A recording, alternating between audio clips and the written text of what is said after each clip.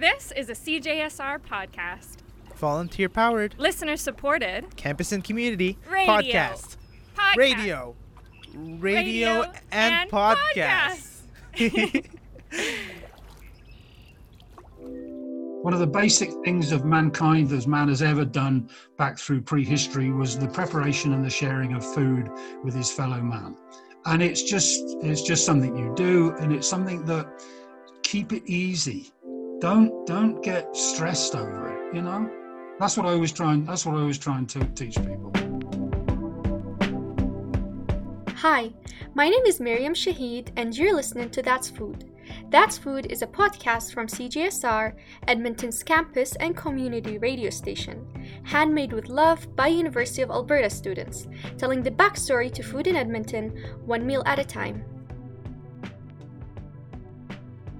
There are different dietary preferences in existence, but only a few take initiative to create delicious food for their diet preference. Our guest today is one of those people. As many of you have noticed, veganism is on the rise. A vegan or plant-based diet excludes all animal products, including meat, dairy, and eggs. You're probably wondering now, what do people eat on a vegan diet? Salad? Lettuce? Both? Well, actually, there are restaurants that offer vegan dishes that even meat lovers will enjoy. In this episode, I spoke with Martin Flint, a vegan chef who learned his trade at Padmanabhi, to learn more about how he makes different vegan meats that appeal to even non-vegans. What foods did you love growing up? I met vegetarianism probably 25 or 30 years ago, but growing up, I enjoyed the food that my dad put on the table in front of me. I enjoyed the standard thing, chocolate and sweets, or candy as you call it here, ice cream. But as far as sort of staples concerned, I'm English, we like chips.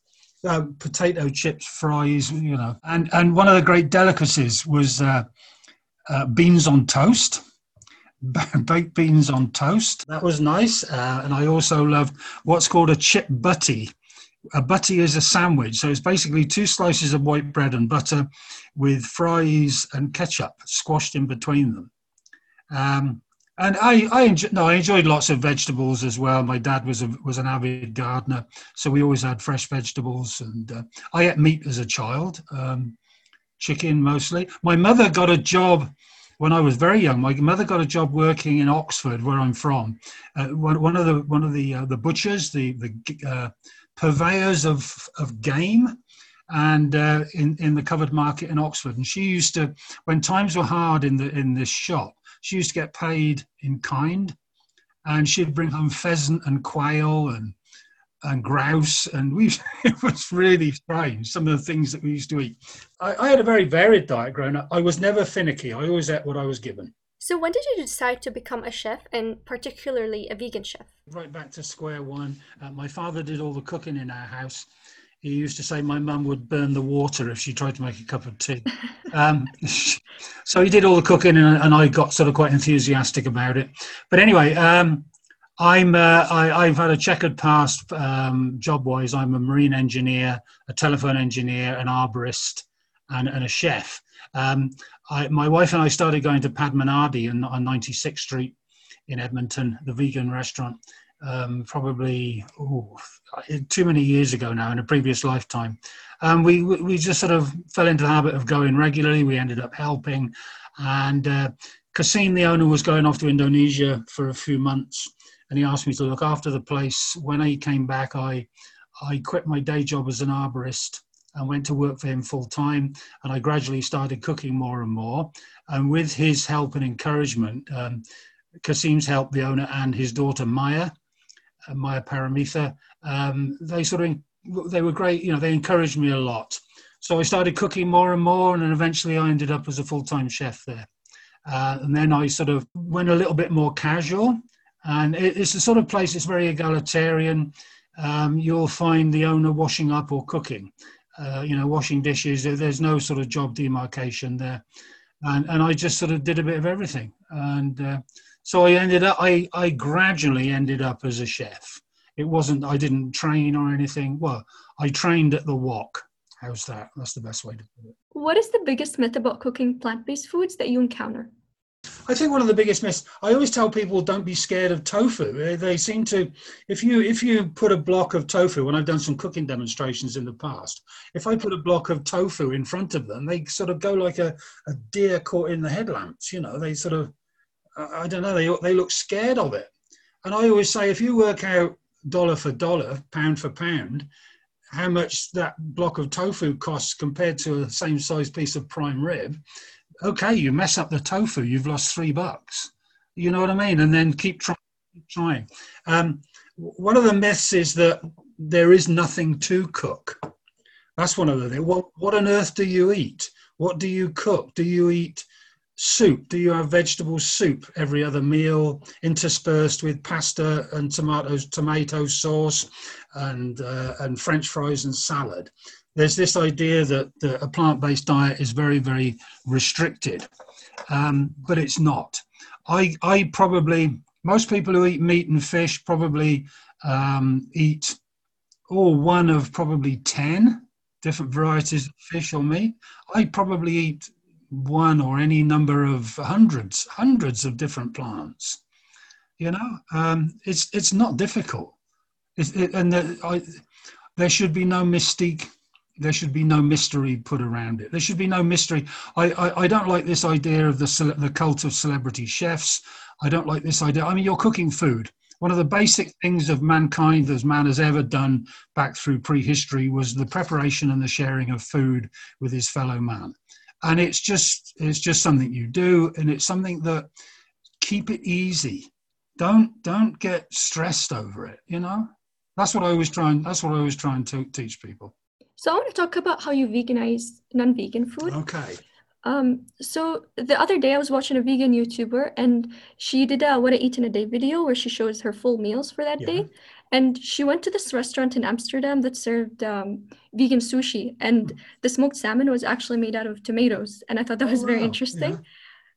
So I was wondering, is there a common ingredient or base ingredient that goes into vegan meats, or is it completely up to your imagination? I think it is. It should be up to your imagination. It isn't normally up to people's imagination. As I said, they tend to get a bit phased and a bit scared of it. One of the standard ingredients, luckily I am not gluten intolerant, and I certainly sympathize with people who are. I'm not gluten intolerant, so I use a lot of vital wheat gluten. It forms basically seitan, which is what we call wheat meat. There are two different varieties that we use in the restaurant. Mainly in the restaurant in Pabonati, we use a soy-based, which is a soy protein. At home I tend to use a wheat-based protein, the vital wheat gluten. It's just, you take any flour and it's made up of starch and protein. If you produce a dough, I make seitan at home from ordinary wheat flour. You basically make a dough and you just keep kneading it and washing it under cold running water. And eventually it gets smaller and smaller as all the starch gets washed out, and all you're left with is the protein. And it's like an elastic, rubbery sort of substance, I suppose you could call it. And that is what basically goes into wheat meat. But tofu, I mean, I make a yerki. It's a yam jerky. I take sweet potatoes and I take thin slices of them. I prick them with forks and I marinate them, and then I dehydrate them. It's endless. I make sausages. I make burgers out of seitan.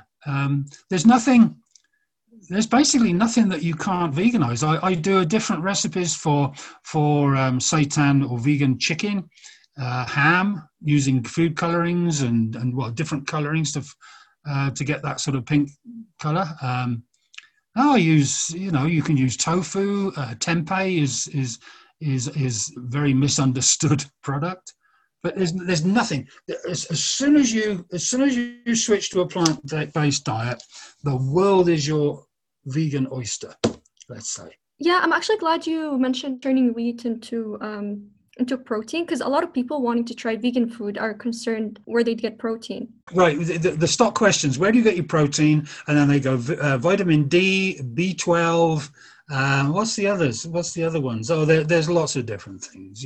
You go back. You ask any doctor. You go to any hospital, or certainly ask any GP, And I don't think anyone has ever treated anyone for protein deficiency.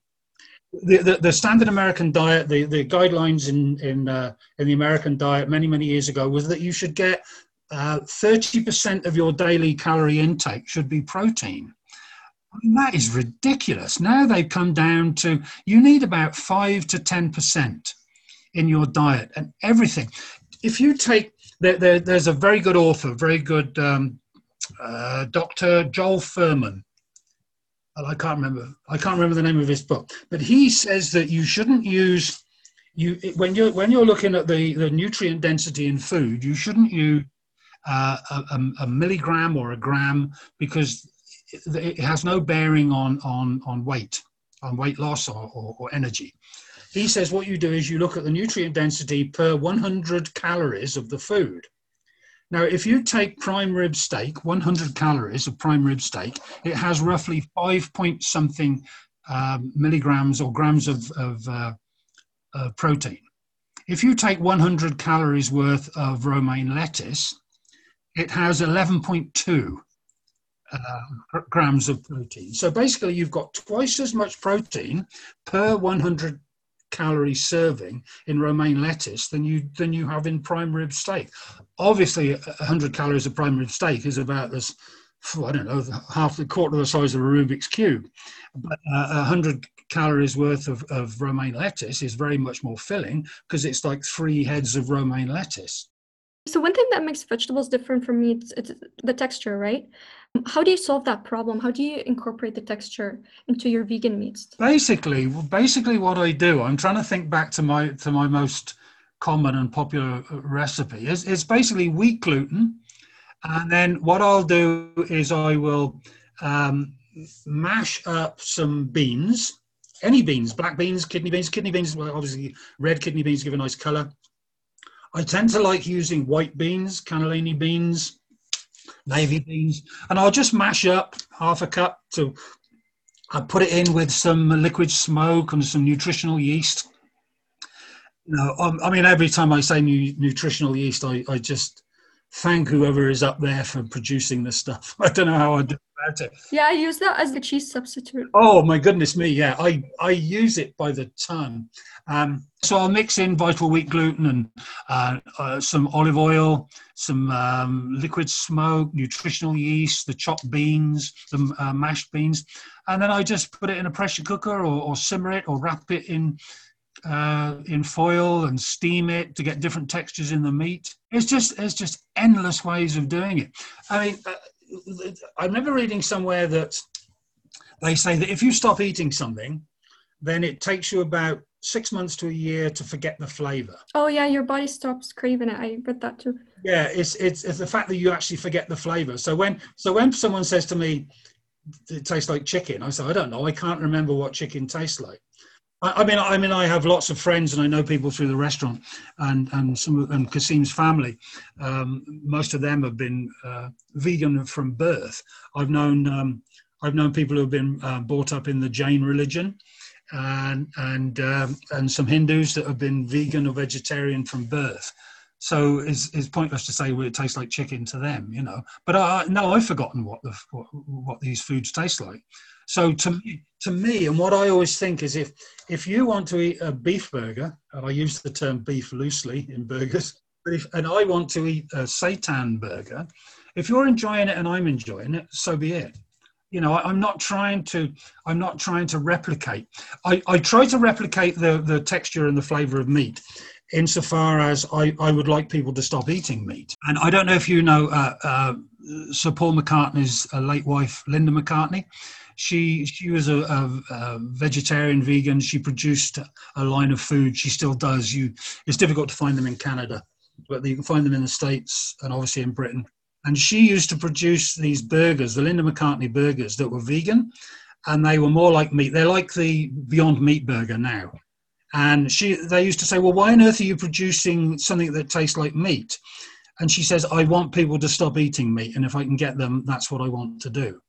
So if I can get a meat eater to eat one of my burgers and then think, oh, put a seed of thought in their mind that there is an alternative, you know, and But no, you just, I mean, as far as the texture on the meat's concerned, just experiment and find what you like. You know, and like I've always said, if you know the first couple of batches end up in the bin or the dog, then so be it. You know, it's just keep trying, and then it's an immense satisfaction when you actually get it right.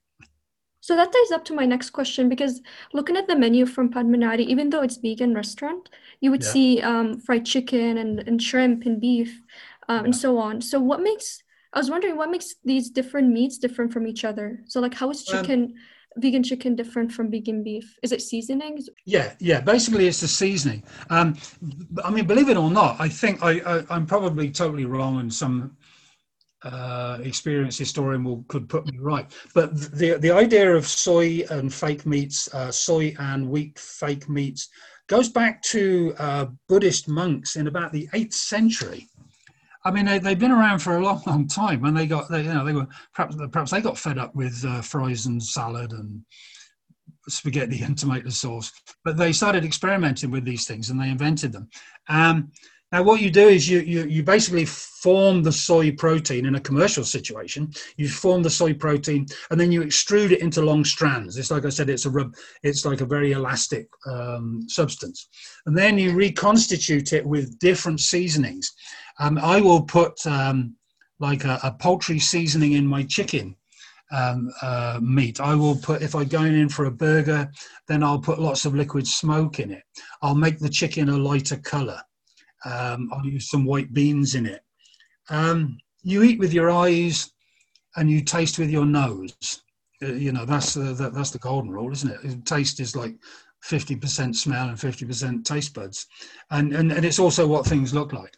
But no, these meats are donkeys years old. Now, in the restaurant, people say, well, why do you call it chicken? Why do you call it beef? We get sore fingers by doing inverted commas, you know, quotes every time you say beef or chicken. And I'm doing it to the screen now. And then we also don't want to put it on the menu. You know that if you come into Padmanabhi, it's vegan. There's no animal products in the whole place, except the customers and the staff. But if you come in and you see chicken and beef, what we're doing is we're trying to approximate what it is.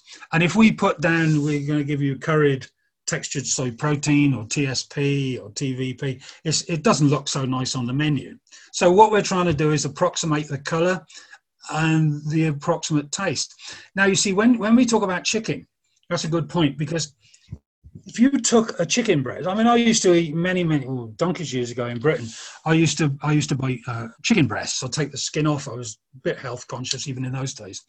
And then if you put a chicken breast into a microwave oven, a little drop of water on a saucer, and you cook it, you take that out. How many meat eaters do you know that would cut into that chicken and eat it? No salt, no pepper, no sauce, just a bare chicken breast that's been microwaved. I can't imagine that they would sit there and eat it with great relish and gusto. Now, I could be sitting on the same table as them, peeling a mango. Now, I'm not going to slather my mango in sauce or salt or pepper or sugar.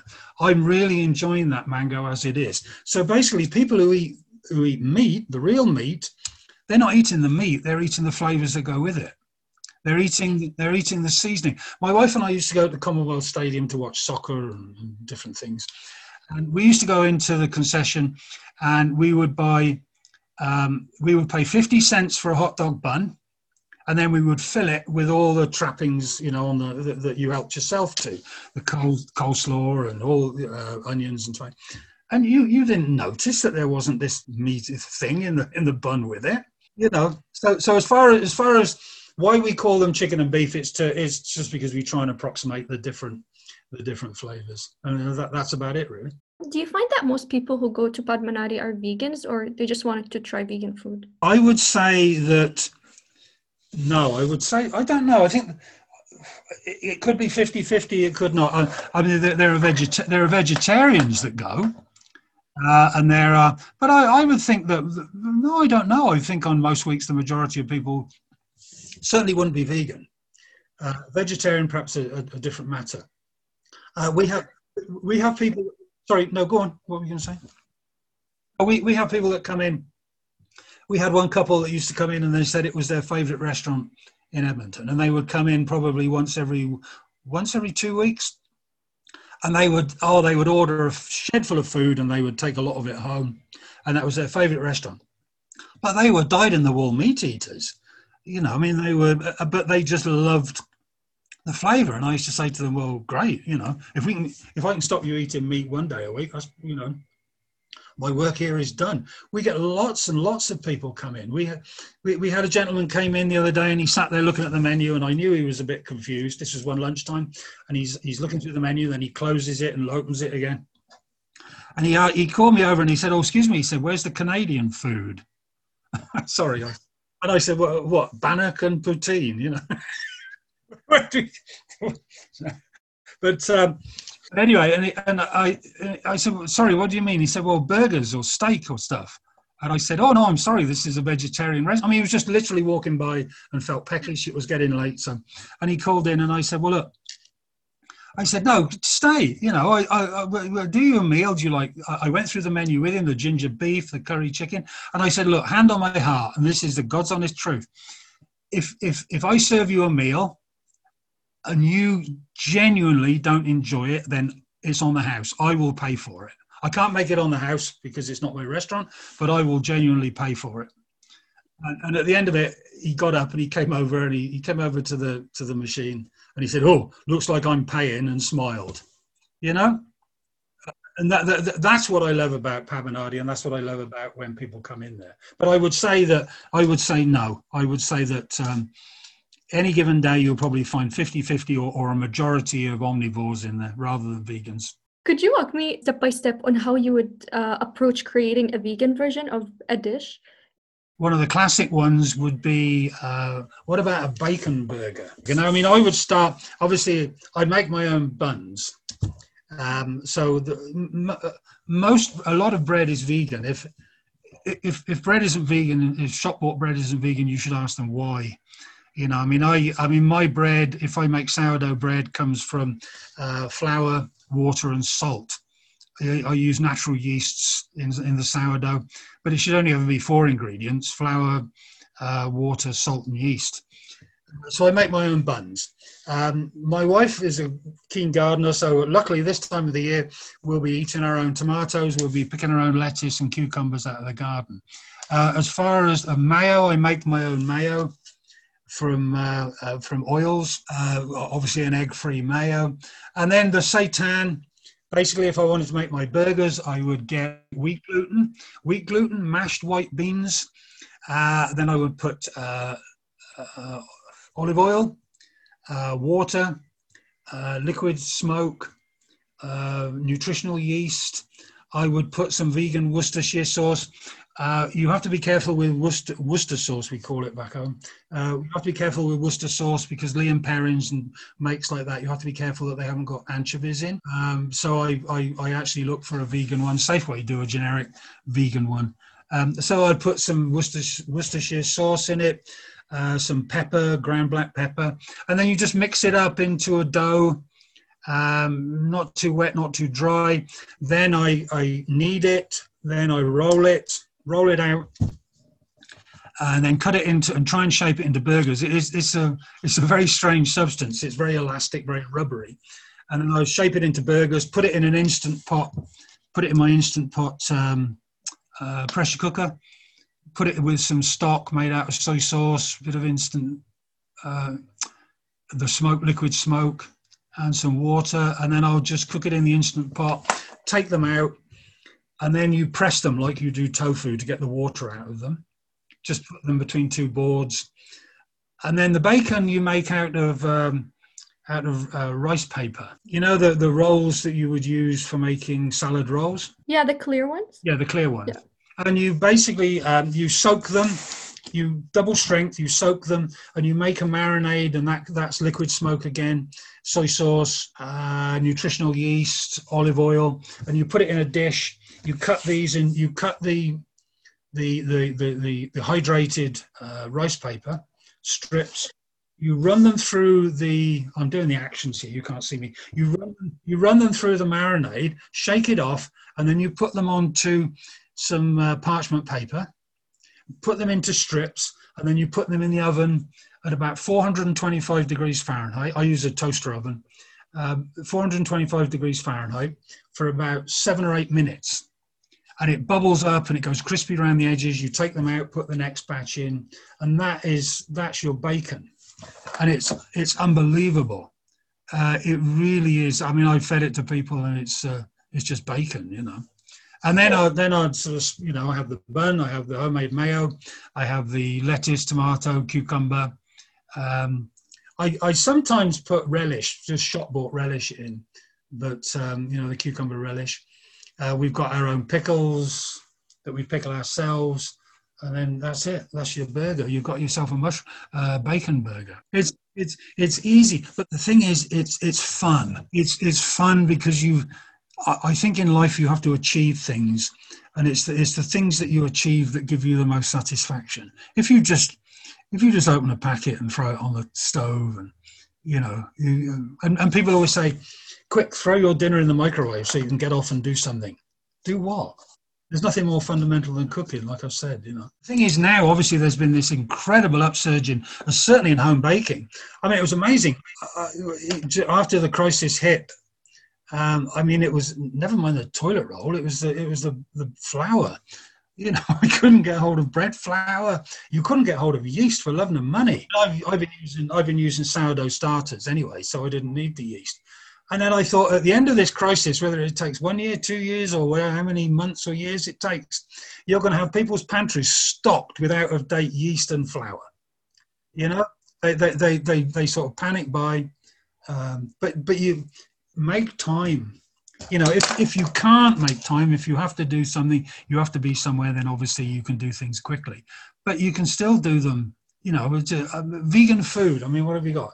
Instant noodles, packet of instant noodles. You know, there's nothing quicker than that. And throw some seasonings in, and a little sachet of dried vegetables, or buy dried vegetables. You know, dry them yourself. I have a dehydrator, and I make different seasonings. Any vegetables, I go down through the fridge, find stuff that's getting a little bit, you know, not too long to go. And I just chop it up, put it in the dehydrator, put it in my NutriBullet, and I've got vegetable powder.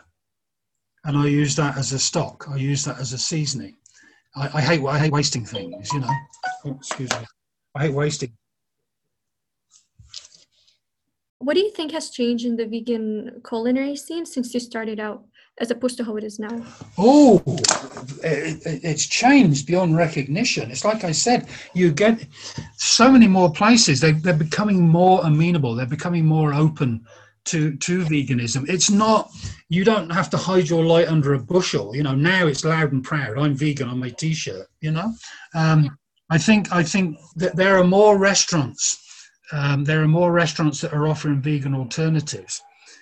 There are more hotels are offering more sort of vegan food in their dining rooms. Some friends of ours used to go to the Hotel McDonald once a month for supper. And they used to phone and say, they're both vegan. Both, I know them through Pat Bernardi, as customers through Pat Bernardi. And they used to phone the hotel and say that they were coming, and they'd book a table, and could they have their vegan meal.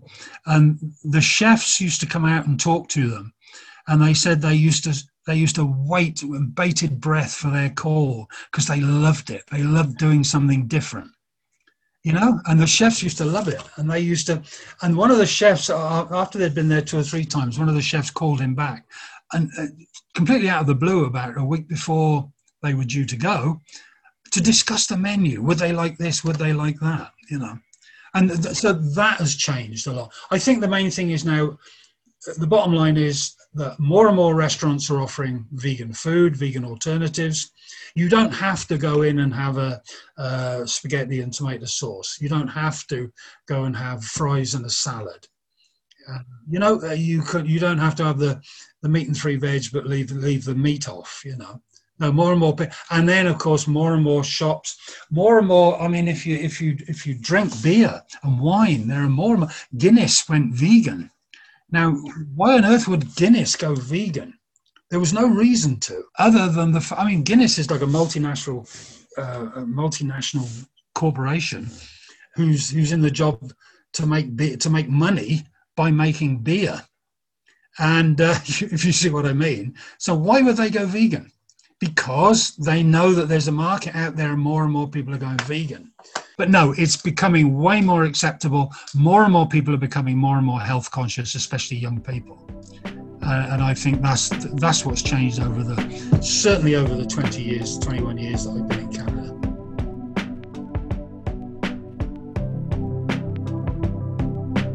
Now it's time for a snack fact. Have you ever wondered where the word vegan came from? Well, towards the end of World War II, the co-founder of the Vegan Society came up with the word. He was basically inspired by the word vegetarian and took the first 3 letters and the last 2 from vegetarian. Simple, right? This snack fact was sourced from bbc.co.uk.